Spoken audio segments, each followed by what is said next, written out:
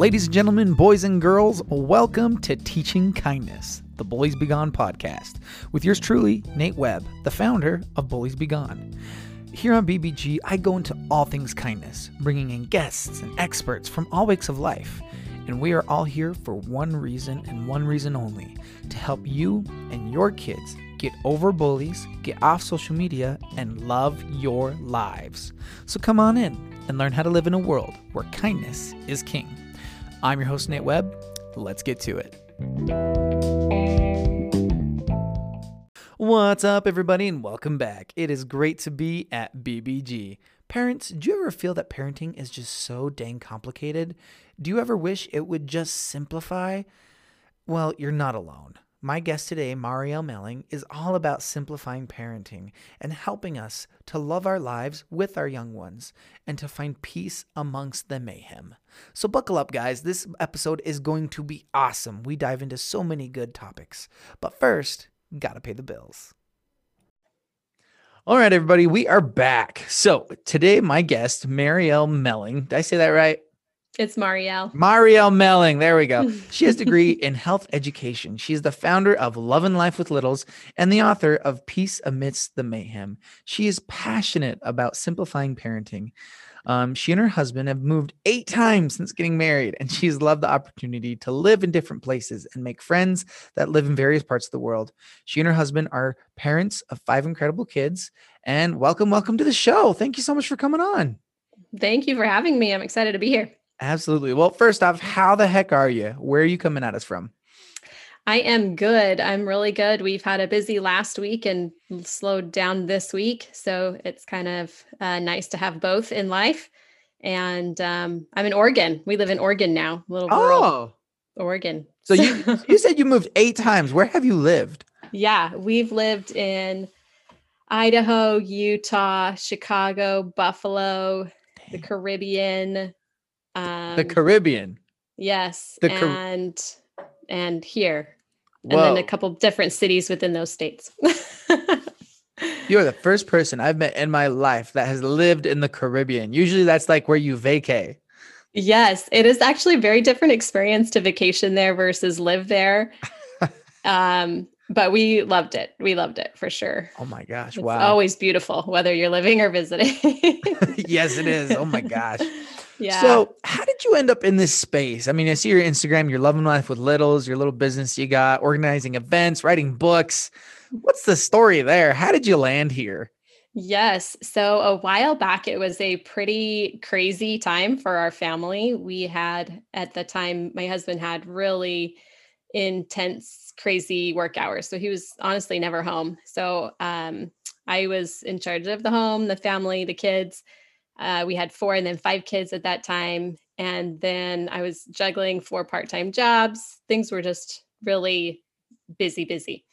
And on top of the busyness, we had some family challenges that were going on. However, in the middle of this time, I realized that I was actually experiencing a lot of peace.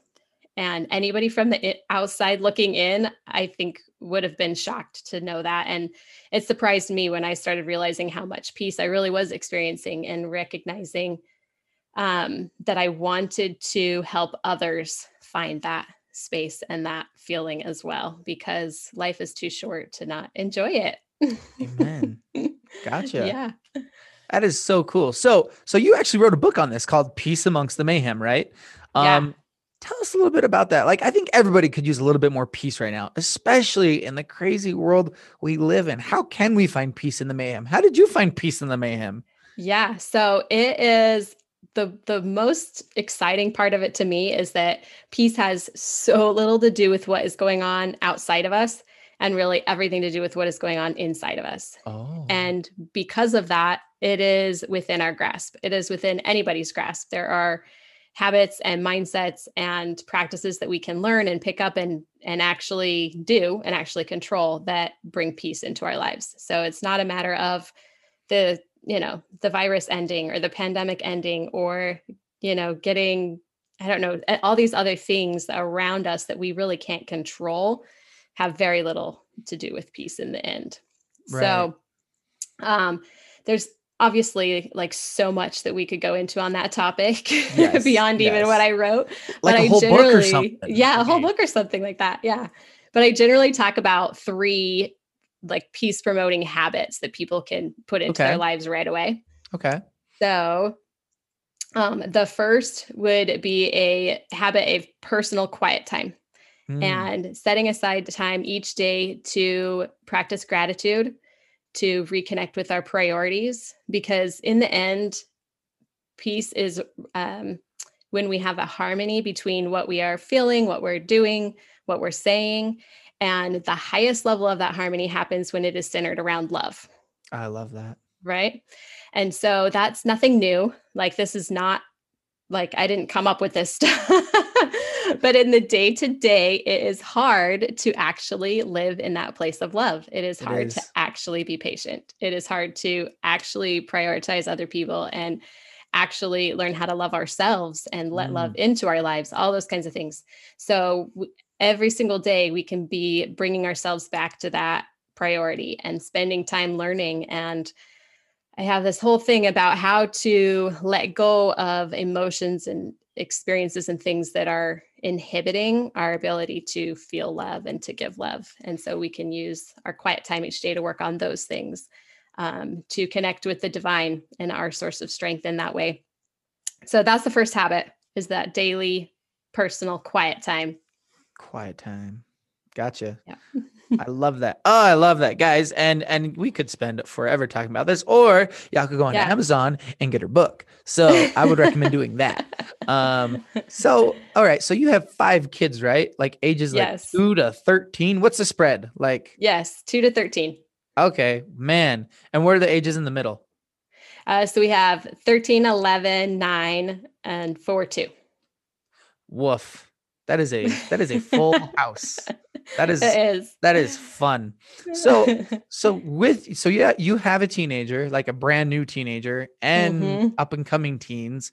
What are your Mhm. thoughts about technology and social media and like how has that impacted you as a parent as you've grown as a parent? Yeah, so I am lucky enough as a brand new parent of a teen to actually have a lot of experience with teens before having my own. Mm. So, as you mentioned, I have a degree in health education and I taught high school health before we had kids and loved that. And then I've been working with teens ever since. I stopped teaching when I started having kids, but I've tutored, I've coached, I've been a mentor. So you didn't really stop teaching. Yeah, I stopped teaching in the classroom, I should say. Yeah. Well put, yes. So, I have a lot more experience than just my 13-year-old, which I am grateful for because the teen years are not always easy. Gasp. Right? Yeah. So when it comes to technology and screens and whatnot for our own kids, they do not have cell phones and won't have cell phones for a And while. they're alive? Oh my They are alive gosh. and well. What? Yes. Yeah. So we know that it is really important for our teens to have connections with friends, and that Right. is part of their job and part of what their like brain is doing right now is a building of independence and leaning into friends and peer relationships. And so, for example, my daughter is welcome to use my phone to text her friends and to Marco Polo her friends. And as we've moved around, she has friends all over. And so she's able to do that. And so we do use technology a lot and helping them see there are great tools out there, and they email their friends, all those kinds of things. So we employ technology a lot, but we haven't chosen to put a smartphone in their hands yet. Why not? Why haven't you chosen to put a supercomputer in a pubescent child's hands? I know. Nothing could go wrong, right? Yeah, we have weighed the pros and cons, and every family is going to have to decide when that time is. We Yes. have just seen that there is so much like negativity, first of all, pornography, but just the act of having a phone is addictive. And Yes. you can't have a phone and not say that you haven't seen that or experienced that at some point. Oh yeah. And being able to even monitor myself, I do a lot of work on the computer and social media and those kinds of things. And so I have to be uber aware of my own social media habits. And I am an adult with a fully formed prefrontal cortex. Yep. So recognizing that in myself, that's a challenge. That is just not a challenge that we want to invite into our kids' lives yet. And the inventors of this technology are smart. They understand human behavior. Their job is to keep you and your attention on the phones, and they've done a great job of it. And so with time, our kids will be able to manage that and make those choices, but we are just holding off for now. Oh, heavens, yes. That reminds me. So I got my degrees in psychology and school counseling, and we talked about the psychology behind like they do these, they create these addictive devices on purpose. That's why they created them the way that they are. And so there, once upon a time, there's this guy named Dr. Watson. He's big in the psychology world, and he did this experiment where he just scared a baby like a million times with white stuff to make him fear anything white and fluffy. His name's little Albert. Totally messed up the kid. Anyway, he got fired for doing that, and he got hired by a marketing company because he knows how to catch. Anyway, so yes, they definitely do this on purpose, guys, and they don't have your kid's best interests involved ever. In fact, the people who invented these machines, they don't allow their kids to have these machines. They make them go to screenless high schools. If that doesn't tell you something, I don't know what will. Ultimately, yes, it is your choice, but there are consequences. And so think about that. At what age are you ready for your kid to start handling this? And I think, go ahead. No, you go ahead. Yeah. I was just going to say, I think it's really important too, to say, like, all of that time that could be spent on the screen, where else could they put that time? And that's where we see so much opportunity, right? They can develop their talents. They can serve people. They can just have fun and relax, and heaven forbid, even be bored and create and invent and go there, So the opportunity cost is huge as well.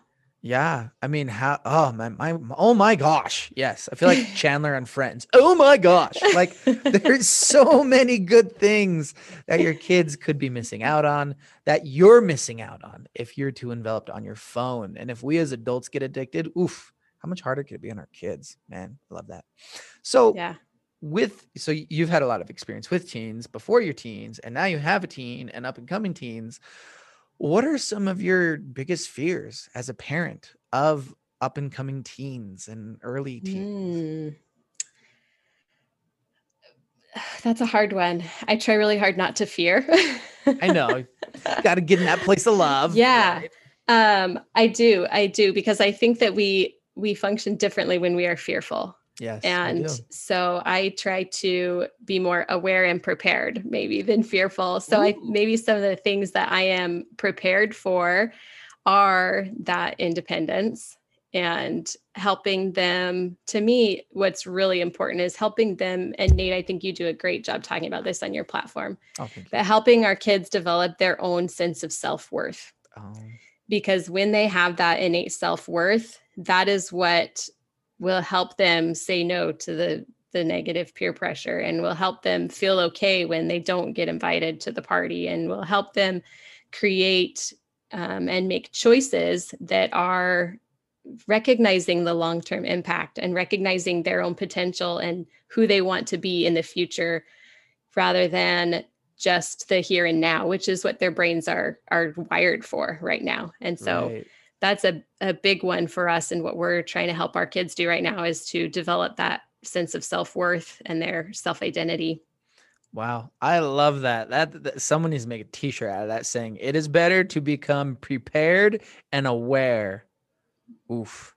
There's there's another say. I mean, it's from my religion, but someone else said it is better to prepare and prevent than repair and repent. Yes. So amen to all that, guys. Put on a t-shirt. Don't trademark it. Give me a royalty or something. But yeah, man, I think a lot of parents, they are scared. They're scared of what might happen on social media. They're scared how their child might get treated. They're scared that they're not going to raise their child right because it's so hard. And the thought of being a parent is really scary. And they get in that place of fear and then they Mm-hmm. act out of fear. It is really hard to stay in that place of love. So Mm-hmm. how can we simplify things? How can we cut through it all? Be there for our kids, know that we're doing enough. Like what can we do? Yeah, there's so much. I think two things came to mind when you asked that question. One is to what I call honor the climb. And Mm, that is the fact that when we are going through life, the purpose is to learn and progress. The yes. purpose is not to be perfect in this moment. And if I am clinging to that perfection and, assuming that my own worth, for example, is based on my children's choices or anything like that, it's going to be awful. Right? We go into these bad places. Que no bueno. Yeah. So really just recognizing that growth and failure and continuing to learn and putting the time into that is super important for us and for our kids. And helping our kids know, like, you're going to make mistakes. Look at me, Mhm. I'm making mistakes. But our goal is to keep learning and to keep moving forward and saying, okay, what can I learn from that failure and do it differently in the future? Oh my gosh, that is so true. We're experiencing this thing with our kids, and it's okay to let Hmm. them know that. I think a lot of Hmm. parents are kind of nervous to be humans around their kids. Like, Hmm. oh, I just messed up. Crap, I got to make up an excuse for that because then I won't be Superman. It's like your kid doesn't need Superman. He needs you to be human. He needs you to be their human. Yeah. To be there for them, and that's part of being just being a person, messing up sometimes, and it's okay. I love what you said about honoring the climb. Like, just experience it. It'll be Yes. okay. Yes. Well, and that phrase came from an experience I had climbing Mount Kilimanjaro, and recognizing that, I mean, that is a tall mountain, right?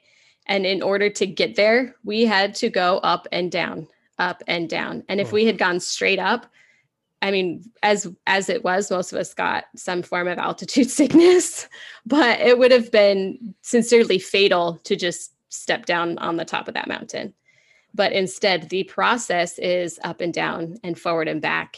And the other part of that climb was that we had guides, we had porters that carried our load, that showed us where to go, and that we need that in life as parents, and that our kids need that. And no matter how our relationship shifts and change in the teen years, they still need that guide, that person who has gone before and who has seen that part of the path, and that we are that, whether or not it looks like they're listening, whether or not it looks like they're paying attention, whether or not they are doing what we've taught them to do, they still are modeling us. They are yeah. still taking in who we are and how we are living and how we have lived our lives.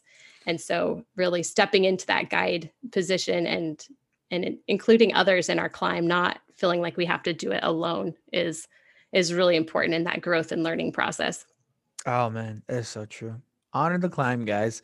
Parents, I mean, I tell kids this all the time, but I think parents need to know this too. You're enough. Your instincts are enough. Most of the time, your instincts are 100% right.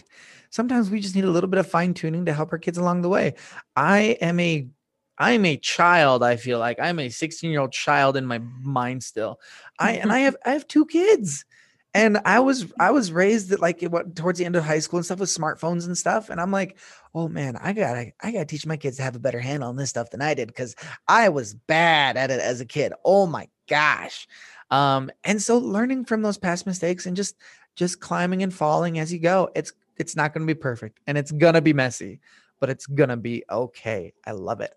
Yeah. Oh man. Yeah. When we Talk look about it. at like happiness studies, one of the things that they have found is that people who are okay being human are happier. Oh, And that might shocker. sound shocking, right? But if we are okay to experience the sadness and the hard and the frustration along with the joy and all of the good, that is a marker of, being happier actually. And so knowing that's part of the path and that's part of the experience for our kids, and helping them see, the hard times and the mistakes that you make are all part of being human, and it is good to be human. Yeah, it is good to be human. Where's my It t-shirt people at, is. man? I know we got another one today. But no, for reals though, because I think it'll also help because I mean our kids are facing a massive mental health crisis right now. Yes. Lots of depression, anxiety, and suicidality in the world right now, and a lot of bottled up feelings. And I think if we just stop being so scared to show our kids our emotions and just honor the climb and show them that we're climbing there with them, they're like you said, whether we like it or not, they're gonna model behavior after us. They're gonna see, oh, mom and dad showed when they were upset and they acknowledged it and they had a bad moment. It's okay to have a bad moment. Like things go on. Mhm. It's really going to help our kids to to be human longer on this earth if we are human also. Yeah. Oh man. So, okay, first off, thank you so much. I love everything. I could talk for days. Yeah. So thanks for sharing your experiences and your wisdom. And so there's a lot of parents and kids out there that are going to benefit from this. How can people see what you're up to? Shameless plug time. Let's hear it. Awesome. So my hub is my website, which is www.lovinlifewithlittles, Lovin, lifewithlittles.com. And I am on Instagram and Facebook under the same handle, Love and Life with Littles. Awesome. And all of that will be in the show description. So there you go. All of that's going to be there. Go follow her, go check her out. And we didn't mention this, but she also just got done organizing a big old virtual teen summit that went awesome.